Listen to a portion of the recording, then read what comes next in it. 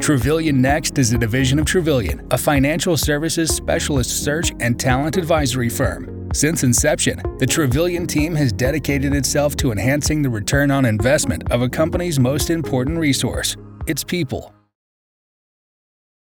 Welcome, everyone. Thanks to everyone for tuning in. I'm very excited about today's guest, and I know our viewers are too.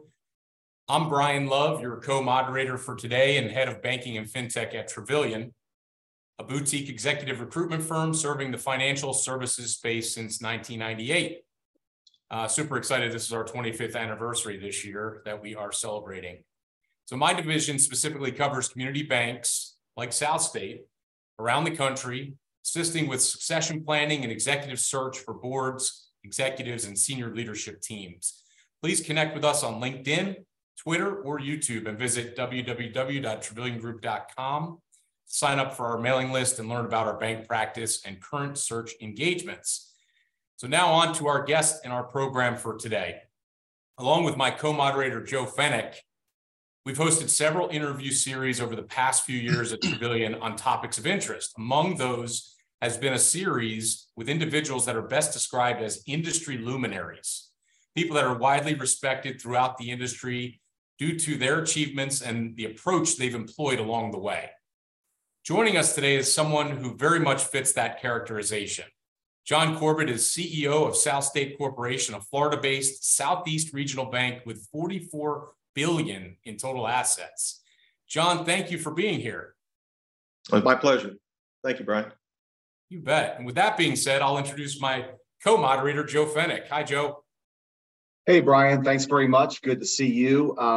Before we get started, just wanted to take a quick minute to expand a bit on some of the comments that Brian made.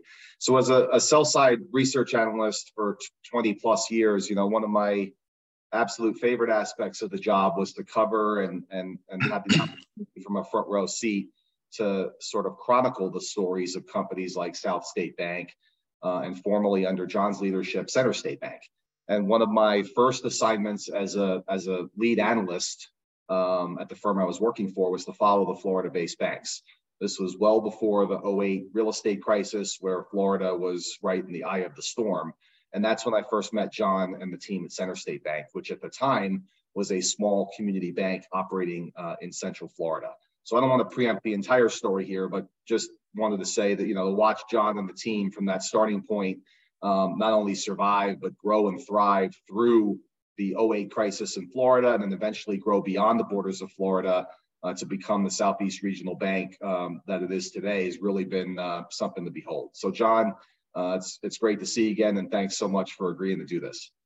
It's great to see you, Joe. And you think back, 15, 20 years, however long we've known each other, and we're all getting older, and I just became a grandfather, so we're on the other side of our careers in life. But we've kind of grown up in this industry together. And I think back when you were an analyst for us, Joe, I think we had 6, 7, 8 analysts covering us, and you were different. Okay, you weren't the first analyst to pump out the report after the earnings call. You were typically towards the end. But having said that, you told our story better than anyone. And I felt like, and maybe that's why you're doing this series, you got into the people behind the business and what the storyline was. The second thing I remember is you've given us great advice over the years. One specifically, coming out of the great financial crisis, I remember being at my kitchen table in the evening. It was 6, 7 o'clock at night, and you calling and said, "John, I've got a piece of advice for you." And you walked us through the advice to unwind all of the loss share agreements that we had with the FDIC. I don't even know if you remember this or not, but I remember sitting at the dining room table because it was going to be a big loss on the financial statement, but it was going to really propel our earnings. And I had to talk the board through that, and we did that, and that was huge. It really shot us forward. And Brian, I know we've got a history together with our company, and the recruiting you've done for us in the risk area and the accounting area. So it's good to see you guys, both of you. I really appreciate that. Really appreciate that, John. And, recall too, the road shows and the airports, and delayed flights and everything. You took us to a lot of the small towns. Everybody else went to New York City and Boston. Right. We went to a lot of small towns to see a lot of investors. We did. Good times. But maybe to start, John, before we kind of dig into specific aspects of the stories, there's a lot of stuff we want to ask you. Maybe for our viewers that aren't quite as familiar with the company, can you give us the basic sort of high-level overview of SouthState Bank, the key attributes of the company and the story that you would want people to know? Yeah, I mean, very high level, Joe. I think of SouthState today as a small regional bank. We're about $44 billion in assets. We're located in the southeastern United States and 4 of the 6 fastest growing states in the country. And I think about the people inside SouthState, and I've heard it referred to, folks say they're big bank refugees. A lot of folks started their careers at a big bank and they kind of missed that entrepreneurialism and they wanted to start at a smaller bank to see if they could build a better mousetrap. Really, the bank is the product today. If you look back at the history, we're a product of a merger of equals that we completed in 2020, right at the start of the pandemic, between SouthState Bank, based in South Carolina, and CenterState Bank, based in Florida. CenterState was in Florida, Atlanta, Alabama. SouthState was just to our north in the Carolinas, Virginia. We put that deal together, and really that's who we are today. I think about the attributes of the bank. I think about us being a growth-oriented bank in high-growth markets. I think about it being a bank based on a very granular deposit base, over 1 million customers. And I think about it being a credit culture that is largely informed by our history, which was the great financial crisis. So that's kind of a high-level overview. Oh, that's great. Appreciate that. And you touched on a couple of things there, entrepreneurship and of course, the CenterState history. So maybe just sort of rewinding to the beginning of that story, I wanted to touch on the formation of CenterState Bank, because most people, quite honestly, don't think of bank CEOs as entrepreneurs. But from a very early point in your career as a banker, you functioned in that entrepreneurial role, and it sounds like you've kind of continued that through SouthState with how people describe the company today. Can you talk about the formation of CenterState Bank? 20 plus years ago, the early partnership with Ernie Pinner, kind of how that experience of basically starting a de novo bank sort of helped to shape what came later. Yeah, so every story starts with a person, and the story of CenterState starts with Ernie Pinner, who happened to be a mentor of mine. Hired me right out of college during the recession in 1989, 1990, and I worked with him for 10 years as my boss. He was a regional president for First Union in Central Florida, so I came up under Ernie, and after 10 years, I think it was 1999, I was 30, Ernie was 50 years old. He had an opportunity to leave a big bank, start a de novo bank with his former mentor, a gentleman by the name of James White, who's now deceased. And so we took the leap and we started CenterState from scratch as a de novo. And back then, Joe, I mean, this is probably hard to imagine. In 1999, you could start a bank with $5 million in capital. So Ernie and I went on the street and we wound up raising $10 million in capital, and really just grassroots, from family, from friends, from customers. And we started the bank with $10 million in capital, probably about 10 employees. Probably 2 years into that, we decided to add one branch in the next town over. And I remember some of our employees coming to us and go, wait a second. They said, we're getting way too big here. I mean, we left the big bank and now we're branching out and we're getting too big. And so from that, we kind of put our team together. We went off site and we formed the core values of really the bedrock of who we are today. And it's informed by things that we thought were great in a prior life and things we didn't want to do from a prior life. And really, that's the foundation of the bank and how we got started and really what was important to us. That's great. I think that's the value of sort of the storytelling, John, is people forget or don't quite understand how, even at your current size today, the strategies and the and the approach you employ is informed by kind of that small de novo startup bank 20 plus years ago as an entrepreneur. That's terrific. John, if you remember, there was a whole group of banks around the country that opened their doors in, say, around 2006. It was sort of the last wave of de novos, right? And when 2008 rolled around, those banks got a lot of credit for being positioned well to take advantage of the crisis. But the reality is, most of them were pretty fortunate in that their loan portfolios just hadn't seasoned yet, right? And so they went into 08 without sort of that overhang of problems that most other banks were dealing with. Your bank had formed, as you said, about 8 years prior to the Great Recession. And, while no one could have known in those early years what was to come in Florida in 08, you still managed through 08 to weather the storm as well as or better than virtually any of your Florida-based. So in retrospect, what do you think it was about your approach to the business in the years leading up to that resulted in your stronger relative positioning as the crisis began to unfold? Well, as I said earlier, a lot of these stories begin with a person, okay? And as I think about the run-up to 2006 and all the froth that was in the market with real estate speculation, I think back to our chairman of the board at that time was a gentleman by the name of Jim White. And Jim, Mr. White, I would never call him Jim. Mr. White was Ernie's mentor. And as I said, Mr. White passed away several years ago. But Mr. White was previously the CEO of Flagship Bank based in Miami, which really is Sun Bank today. It became what is SunTrust in Florida. It was one of the early acquisitions of SunTrust.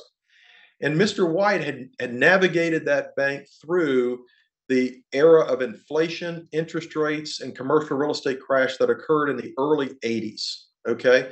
So we're up at 2005, 2006, and I remember being in loan committee, and normally you have great debates in loan committee, but normally people vote in unison.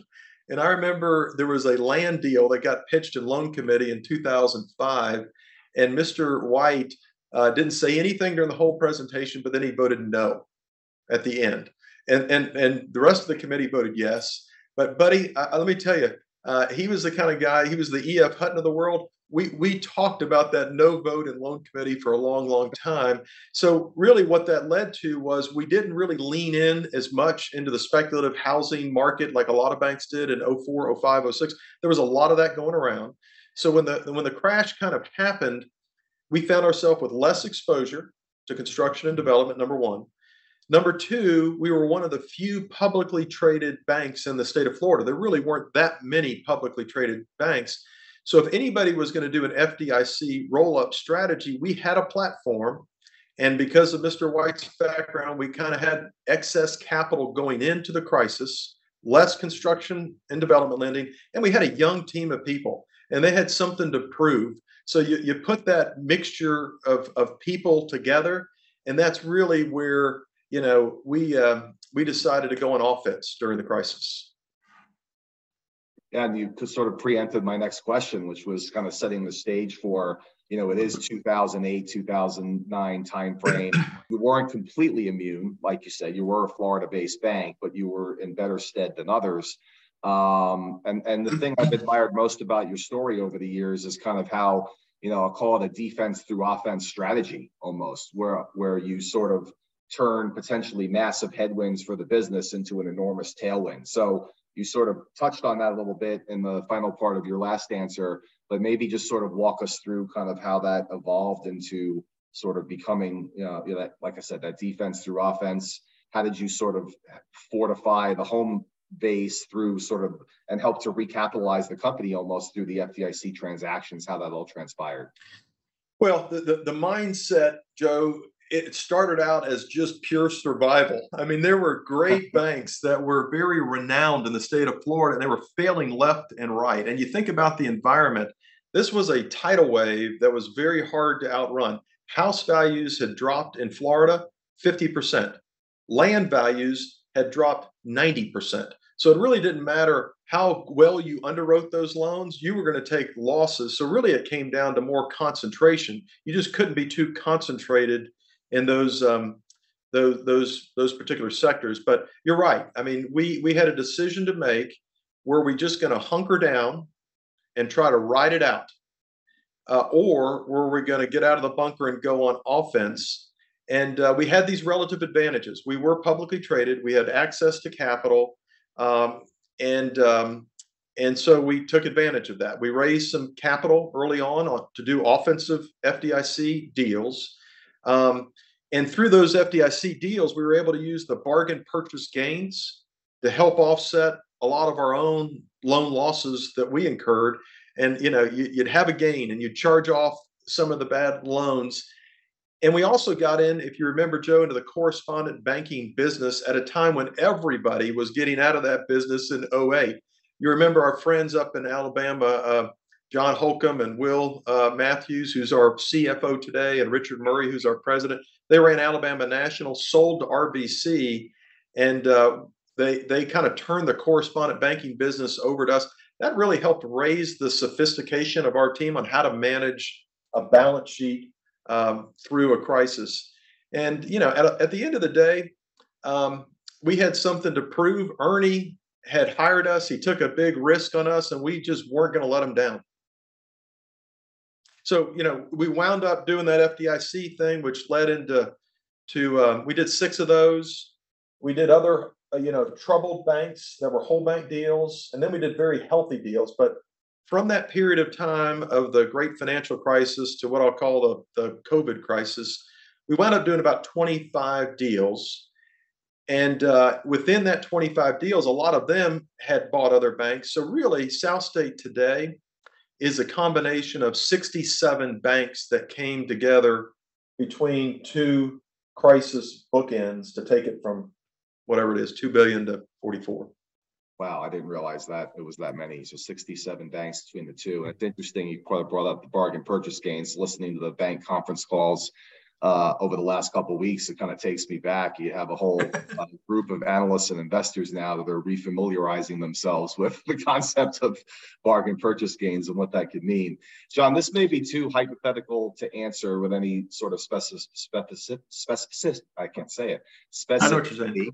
But, looking back, how much did sort of the 2008 experience maybe just accelerate a longer term growth plan that you all already had in place? Versus the 2008 experience really altering the plan and setting you on a completely different course than the one you might have otherwise pursued?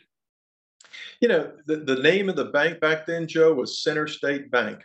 So, we're starting with 1 office, 10 employees. Our long-term vision was to grow in Central Florida, from like Ocala, Florida, down to Okeechobee. And Ernie and I felt like that was such a monumental hill to climb that if he and I were able to accomplish that in our careers, that was sort of the vision and thus the name of the bank. And really that crisis propelled us beyond that. It really wasn't a vision to go beyond that. It's just that's the cards we were dealt because of the crisis. Okay. No, makes sense. And while we're on the subject of crisis, unfortunately, obviously today, the bank sector is in the midst of another one, right? I'm of the belief that this crisis is very different from the crisis you're describing and the one we all experienced in 2008. You've had a front row seat to both, obviously, though this time SouthState Bank is not in the eye of the storm, maybe in the way that SouthState Bank was in 2008 in Florida. Do you generally agree with that, John? My assessment that this situation is much different than the last one, and then I'm curious about any other sort of high-level thoughts you might be willing to share with us on the current situation today.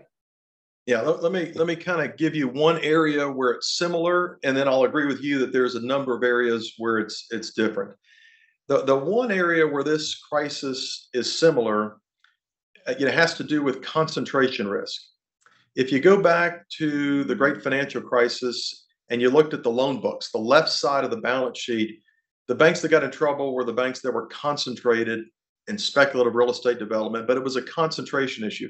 If you had a very diversified loan portfolio back then, you could probably navigate through and survive. Where it's similar, this crisis is on the right side of the balance sheet. It's concentration of deposits, uninsured deposits with certain sectors and industries. So in that way, the crises, there's a common thread of concentration. It's just different sides of the balance sheet. So that's where it's different, though. It is deposits versus loans. I read in the Wall Street Journal the other day, I thought it was an interesting twist of terminology. The 2008 crisis was known as the subprime crisis. In the Wall Street the other day, they said that this crisis will be known as not the subprime, this will be known as the superprime crisis. That the banks that are struggling are banking the extremely affluent, high net worth venture capital companies. So I thought that was an interesting contrast. But as I think about what's gone on in the last 3 years from a monetary policy standpoint, just like any crime novel, you follow the money, okay? And what I've seen, to really make it simplistic, is that in response to COVID, the Federal Reserve printed $5 trillion. Okay, they went from $4 trillion balance sheet to $9 trillion. Congress passed 3 stimulus bills, basically helicopter money across America. And if you add up the dollar amount of those 3 stimulus bills, ironically, it's $5 trillion. Bank deposits after the crisis in the first year went up, guess how much? $5 trillion, from 13 trillion up to 18 trillion. So if you follow the money, you turn on the printing press, Congress spends the $5 trillion and it lands on bank balance sheets in deposits. But it doesn't stay there. It goes to 2 places. Number one, it goes to crypto. If you look at the market cap of crypto went from 0, it hit a high, I think it was in late 21, of $3 trillion of money flowed into crypto. Why? I mean, I think a lot of folks said, well, gosh, with crypto, at least there's some rules around the money creation. With the Federal Reserve, there is no rules. You can, get deflated away. So it went into crypto, and then because interest rates were 0 and people were looking for return, it went into venture capital and tech startups. Okay, so the Federal Reserve, winds up with inflation, but the folks that believed in modern monetary theory thought inflation didn't exist. You could just print your way out of any problem, and then they realized this thing ain't transitory. We're going to have to fix this, and the rapidness of which they're fixing this, we are unwinding those things that got stimulated. What are the 3 things that got stimulated? Number one, crypto. Okay, crypto crashes. And then we have the problems with the banks that were in crypto.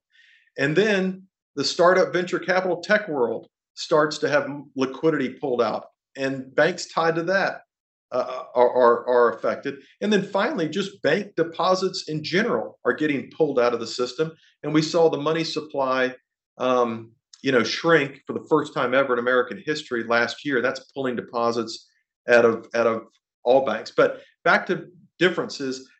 I mean, this is my opinion, Joe. I don't think that we're going to see a string of FDIC failures in this crisis like we saw the last one. I saw something recently. In the last 20 years, there's been like 560 bank failures since 2001. It's possible that those 2 failures are maybe it. I think maybe the Fed backstops this, restores confidence. So I don't think we're in for 3 years of FDIC receiverships like we had in 2008. That's probably the best framing of the situation, John, that I've heard. And I've been, obviously reading and kind of neck deep in this stuff for the last few weeks, but really appreciate that. That's a really interesting way to kind of frame the whole. And if you think about the 3 banks that failed or winding down, Silvergate, Silicon Valley, and Signature, they're kind of in the teeth of the sort of crypto/tech focus on the funding side that you mentioned, right? But the $5 trillion went to all banks. So all banks are experiencing this drawdown. It was most acute there. Right. So last question on this for me, John, and you kind of preempted it by saying you don't expect there to be a lot of failures, but we've seen a couple of historic transactions here, obviously, in the last few weeks with New York Community buying Signature and now First Citizens acquiring the remnants of Silicon Valley Bank. First Citizens being headquartered in some markets that you competed in, the Carolinas. these are banks that are significantly larger than SouthState is today. But let's say you're wrong for a minute, and hopefully not. Hopefully you're right, and I think you are. But let's assume here there are more signatures in Silicon Valley's.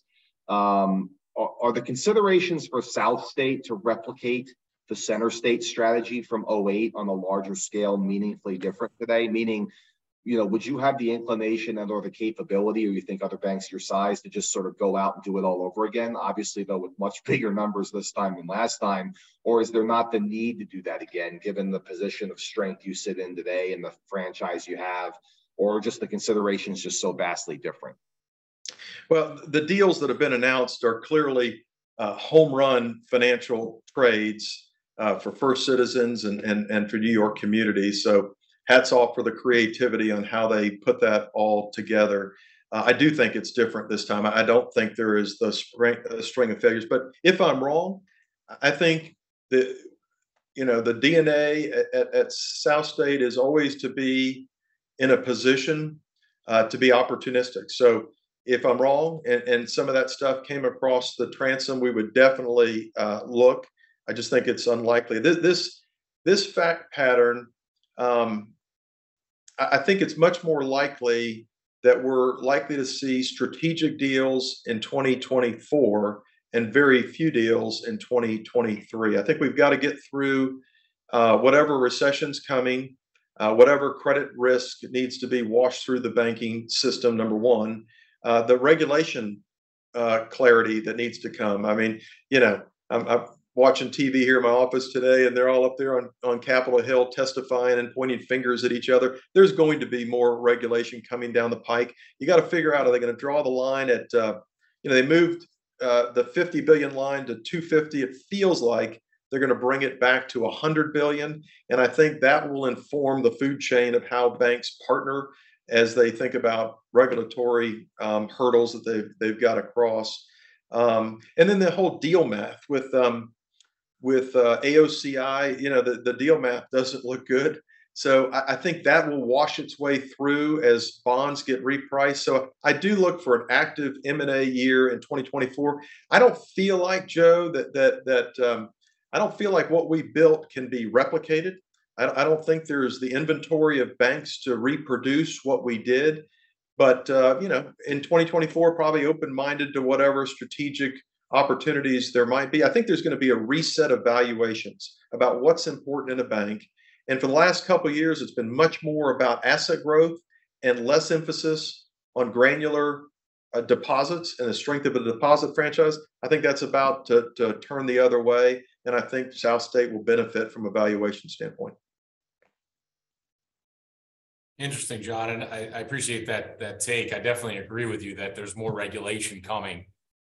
We've been busy on risk and compliance searches at Travillian for the last 18 months. It's probably going to, quadruple over the next 2 years. So I wanted to pivot to talent.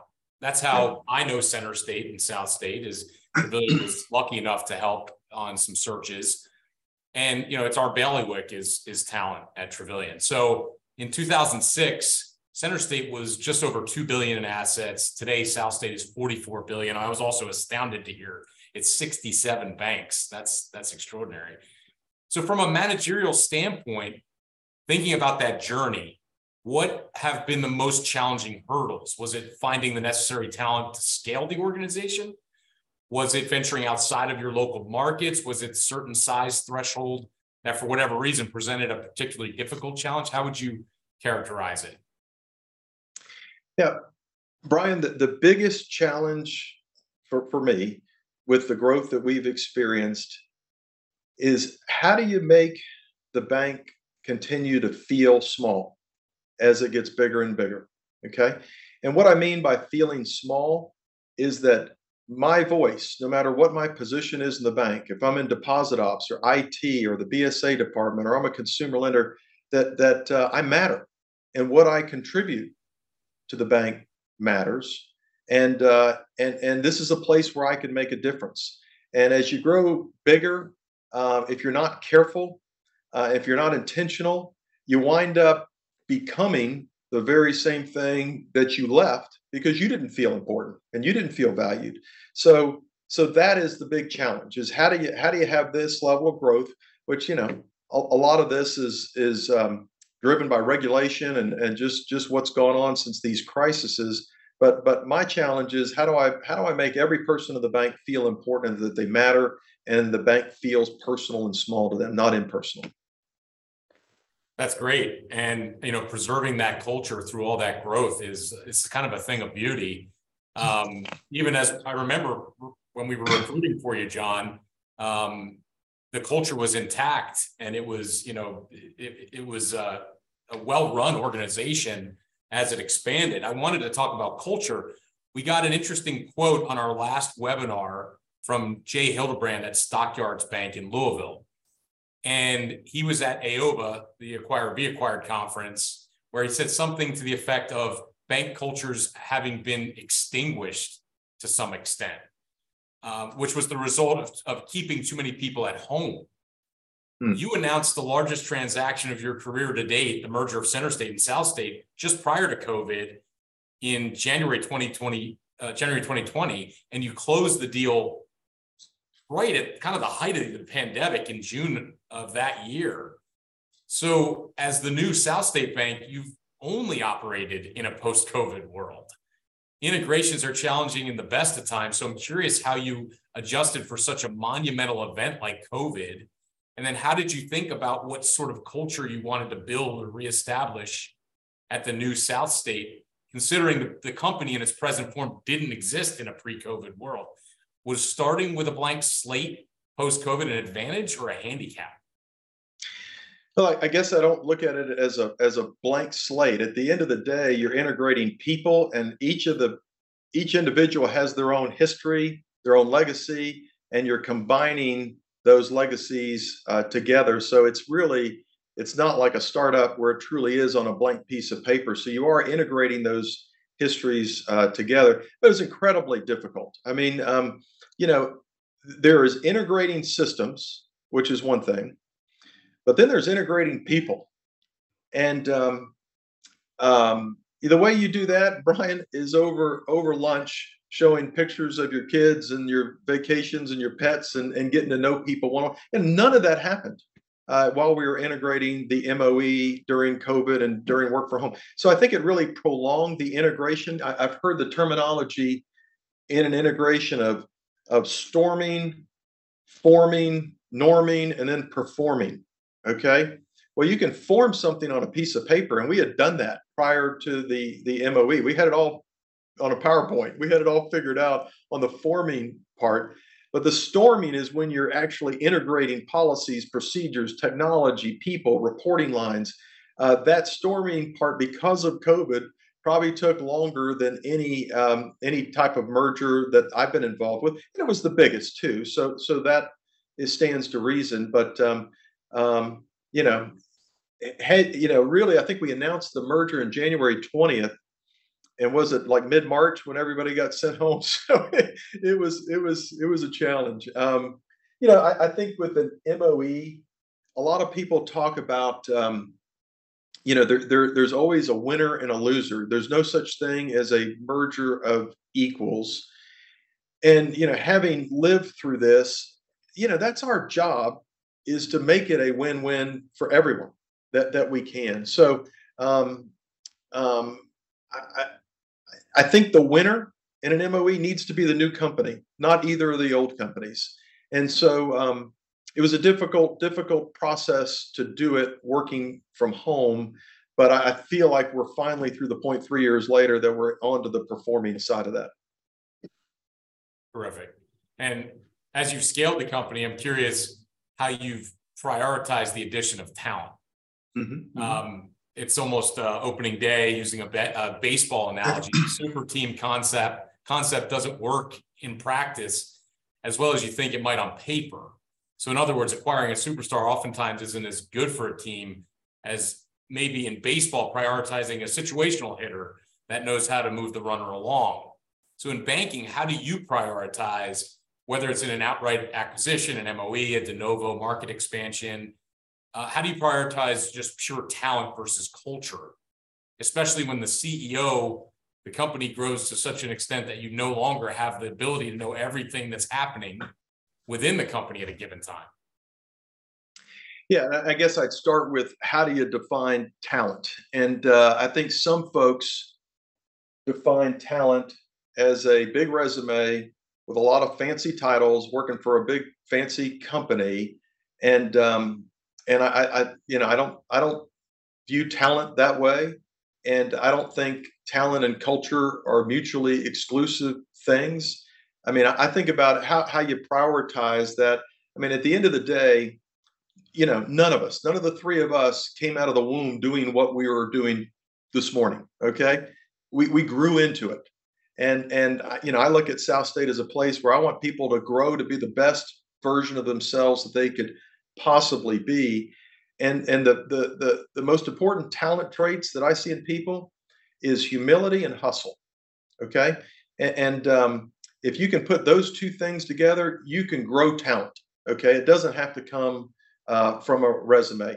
One of our directors was head of culture at Chick-fil-A, and he said, we saw ourselves at Chick-fil-A as a leadership academy masquerading as a chicken restaurant. And I would love to think of South State as a leadership academy masquerading as a bank. Oh, I like that analogy there. That's interesting. And one thing I will tell you, just to kind of go off script, when I was recruiting, you guys always saw the initiative in candidates. Sometimes we weren't going after that person. We were going after the one below who had the emerging qualities. In time and again in our searches, we actually hired that candidate for the center state roles. And I really enjoyed that. I thought that actually defined your culture pretty nicely. Yeah, I think we're all growing together, and so there's that hustle and that humility matters more to your potential for growth than a title on a resume. John, something you struck me, not to go too off script here, but something that you said struck me earlier about, how do you sort of stay small, right? Yeah. And it struck me that was something I always remember reading about in Bob Wilmer's annual letters at MT. Yep. Arguably, I think, in my view, kind of as an observer of the industry for 20 plus years, they did the best job and probably still do the best job at their current size of feeling like a community bank. Is that someone that or a company that you've kind of looked to as sort of a not a model per se, but someone, would you agree that they've kind of done it the best and maintained that feeling? I've read those shareholder letters that Bob used to run and ran an absolutely fabulous organization. The other organization that's a little closer to home, Joe, would be in Southeast would be BB&T, which I think did it in a very similar kind of way, how they built their business model and a geographic model, making it feel small, making it feel local. Appreciate that. John, I think something that's very underappreciated about the consistent operating philosophy employed by banks like yours is the challenge of maintaining that discipline beyond the ranks of senior management, right? We haven't had major credit problems, liquidity challenges in the industry for 15 years now, right? So now you've had almost an entire generation of people in the banking business having never had to experience what that's like. So, how do you do it when there's not a cloud in the sky, right? What's the secret sauce sort of communicating and helping the employee base, the lenders, the credit officers, the ALCO people, team to understand, why certain things need to be the way they are? You mentioned Mr. White earlier, in home portfolio. It's easy now when wholesale money costs over 5% and there's maybe a recession coming for people to get it, right? But how do you maintain that discipline during the good times, right? And keep the culture and the morale intact where people will understand why the guy at the top is sort of, saying the things he's saying? Yeah, good question, because when it's go-go time, lenders, and I'm a commercial banker by trade, we want to lend, we want to lend into the good times. And I think about how you construct the team and how you build diversity in a team. And I think from a lending team, from a credit team, you need a mixture. And this terminology, I think, strikes the right chord. You need a mixture in an organization of the Obi-Wan Kenobis, and you need a mixture of the young Jedis. Okay. And if they're all Obi-Wan Kenobis, you're not going anywhere. I mean, it's going to be Dr. No, but if it's all young Jedis, you're going to drive right into the ditch. So I think as far as how you construct a team from a credit administration standpoint, or line lenders or market presidents, finding that balance, and it gets right back to the mentorship, leadership kind of culture that we're trying to develop. You know, those Obi-Wan Kenobis lived through the 2008 crisis, and those scars are deep. Yeah, and John, I love the Star Wars reference. That's great. I wanted to actually switch gears a little bit and ask you about fintech. From science fiction to fintech here. Yeah. It's fair to say that SouthState has not been a company at the very forefront of fintech and tech-forward banking. Proven to be a wise decision in light of the events of the last few years. What's your retrospective take on fintech as it relates to banking? How did that inform the strategy SouthState pursued with respect to technology? And how do you see that relationship between banking and technology evolving over the next several years? And I was also hoping you could touch on your acquisition of Atlantic Capital Bank, which did include a high-performing payments and BaaS division. Mm-hmm. Yeah, so a lot of the rationale of the merger of equals was to really upgrade the technology, the digital delivery of our services as you move from bricks to clicks, or however you want to call it. And so we kind of went throughout the organization and just upgraded all the technology. And Renee Brooks is our chief operating officer. She kind of drives the digital strategy. And I feel like we did a complete overhaul of the technology inside the bank that drives the employee experience and the customer experience. Now, ultimately, we might have gone too far too fast. If you go too fast with this technology, you wind up serving the technology instead of the technology serving you. So right now, a lot of what we're doing with that technology we employed, you build the right processes and the procedures, and you customize that software to fit who we are, and that takes time. So we're on the back end of that period right now. As it relates, that's internal technology and digitalization of the business. As far as fintech goes, you know, back to, we are a nation of free enterprise entrepreneurs, capitalists. And I'm proud of our country that we can start all these small businesses, even though they're in the epicenter of the news out in California with some of these bank runs. You know, that's the creative destruction process. And without it, you're not going to come up with these new ideas. So I think at the end of the day, there's absolutely a role for great startup fintech companies that are nimble, and they can be creative, and they can deliver a different level of service to a sector of customers better than we can as a bank. But ultimately, we've got a funding advantage. So ultimately, I look at the fintech piece as partnerships along the way. And I think over the years, banks got lazy, and they just allowed all of their technology and innovation to happen at the core processing level. And we spent the last decade disaggregating all of that technology, and with these APIs, allowing the fintech companies to be our new core processing delivery system. So I think there's, I don't think fintech replaces banking. I think it's a situation of partnerships, which gets to the Atlantic Capital acquisition you were talking about in Atlanta. They had a division, or we have a division now, of banking as a service, of payments. And so again, there are aggregators of different clienteles around the country that can do it better than we can. But they need our funding. They need our access to the Federal Reserve System. So there's a great partnership there.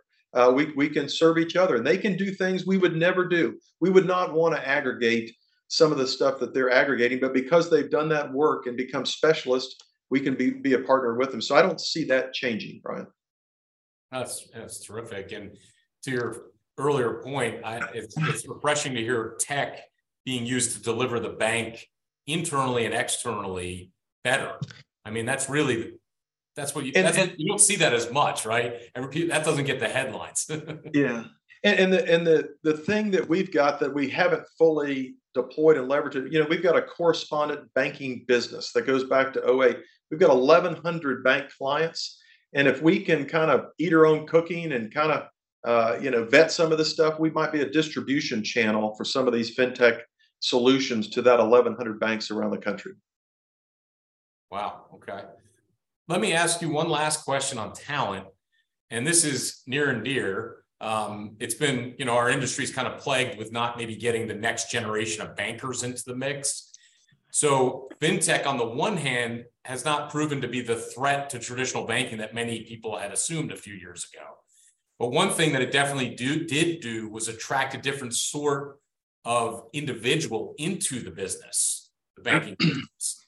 How does SouthState approach this question across the organization, whether it be the next generation of employees, board members, and then also questions around remote work, work-life balance, et cetera, post-COVID?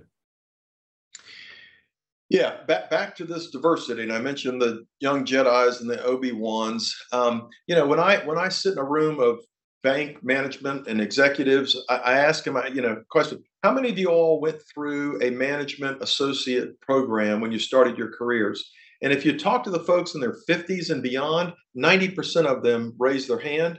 And if you talk to people, 40 and younger, hardly anybody did. I mean, a lot of the banks did away with recruiting these young folks out of college and making banking cool. So that's one of the nice advantages of scale, is that we can do that, and it's a lot of fun for the old guys to be able to be mentors, just like Mr. White was to Ernie and Ernie was to me. That we can be mentors now to this next generation that comes up. So it takes a lot of intentionality, but we're now bringing on around 35 college interns each summer.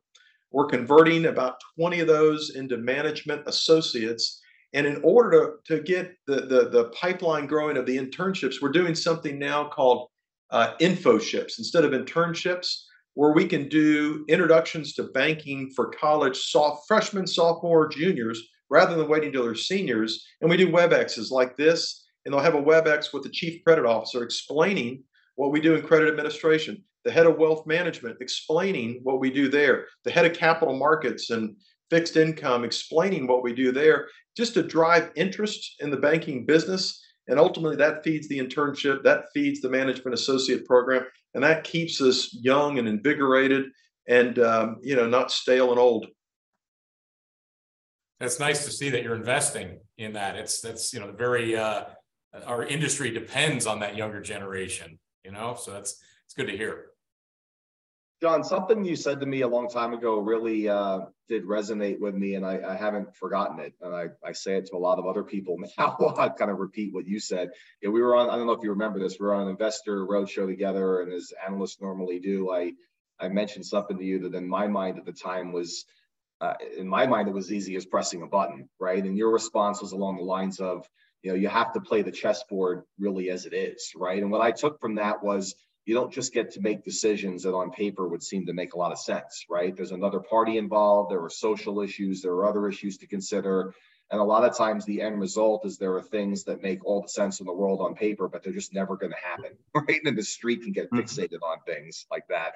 And that's something I think as outside observers, we sometimes forget. So my question is, how do you stack rank the priorities and opportunities in front of you? How do you gauge when maybe if your second M&A priority target or opportunity comes available, but your top priority still maybe has a 1/3 chance of happening, but if you move on number two, it really takes number one out of the picture, right? How do you think about all that when you sort of set the long-term strategic direction of the company, and not just necessarily as it relates to M&A, but in all aspects of the business? Yeah, I don't remember saying that, but that sounds like something I would have said, because I do kind of see the landscape. I mean, every decision is like a chess move here with ramifications down the road. But that's the fun part of the business, is trying to figure out, and ultimately it's trying to figure out what other people are thinking and what they want and what is a win-win in a transaction. I think back, Joe, to the 2008, 2009, the financial crisis. And I was sitting with an investment banker. We were trying to decide, do we want to go on offense, or do we just stay in the bunker and try to get through the financial crisis? And he said, John, there's going to be so much opportunity if you'll raise offensive capital, that with these FDICs, he says, you are going to feel like air traffic control landing planes in LaGuardia. And I'll never forget that analogy, because, man, a year or two in, that's exactly what it felt like. These things are going every Friday. And I think there was one quarter we did like 3 FDIC deals in a quarter. And it was just finding the slot. Now that was kind of hectic back in those days. These days with whole bank M&A, it's a whole lot more about building a long-term relationship to sort of know, what other folks are thinking and when is the right time to bring them in the organization. I remember National Commerce. I talked about John Holcomb, Will Matthews, and Richard Murray. I had a deal, Joe, lined up that was a home run financial trade. And then we found that Will, Richard, and John were willing to maybe join with us.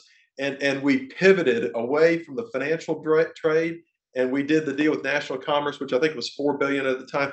Best trade, with a great group of people. So, I'll choose the people over the finances any day of the week. Gotcha. And just as a side note, you took me back there. I think covering, I wrote more analyst reports on you all, Home Bank, and Bank of the Ozarks than anyone else. It seemed like every few months there was another transaction or something interesting to write about. Yeah, they were in their own air traffic control tower trying to figure out what planes to land. Right.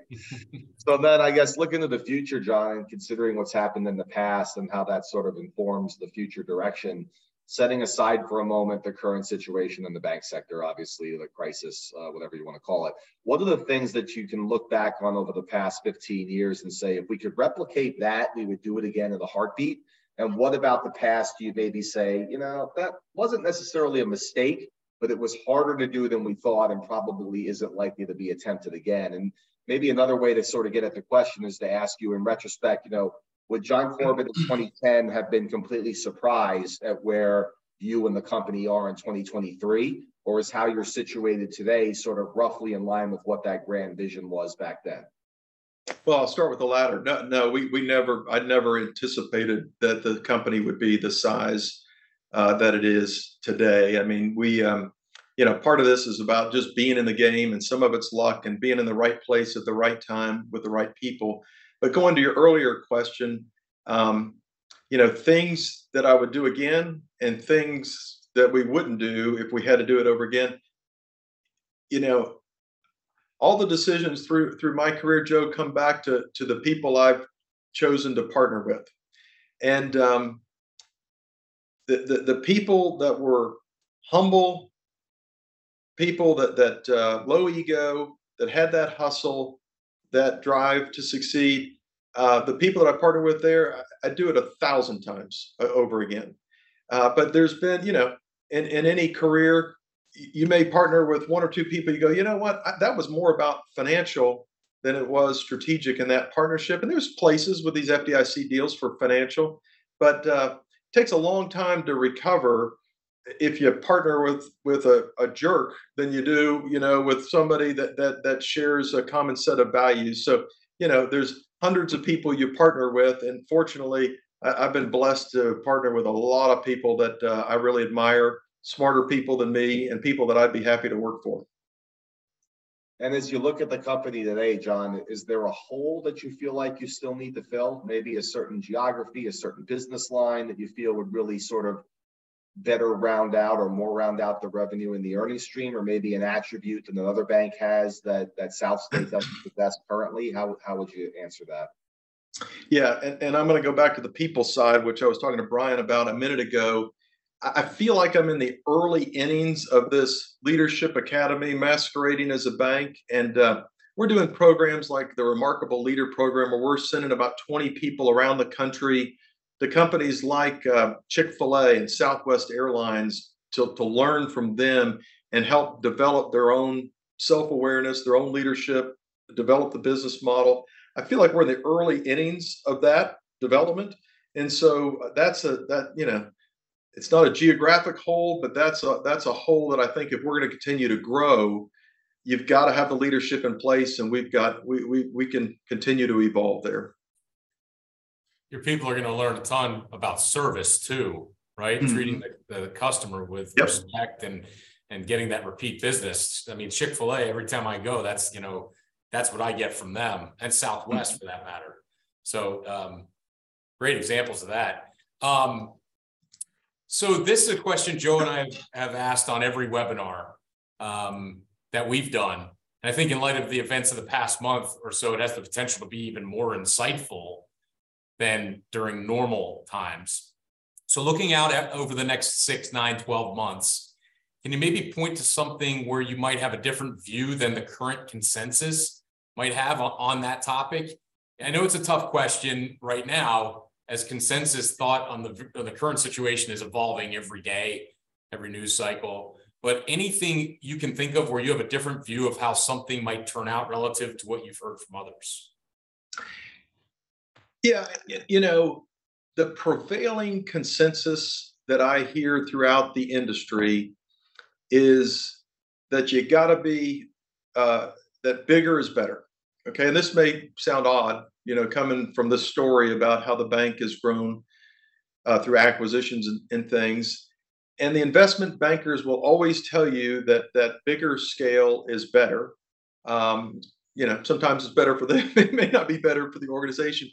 And that one day we're going to be just utilities in an arm of the government, that's where the industry is headed. And I feel like there is a consensus thought process that there's only going to be a handful of huge banks and they're going to be arms of the government.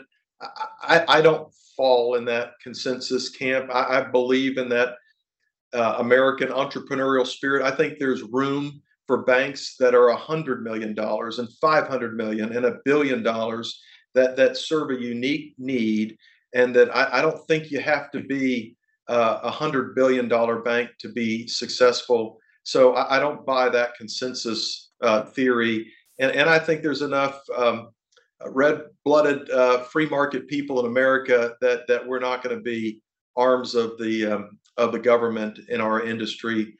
I think there's an entrepreneurial future for banking.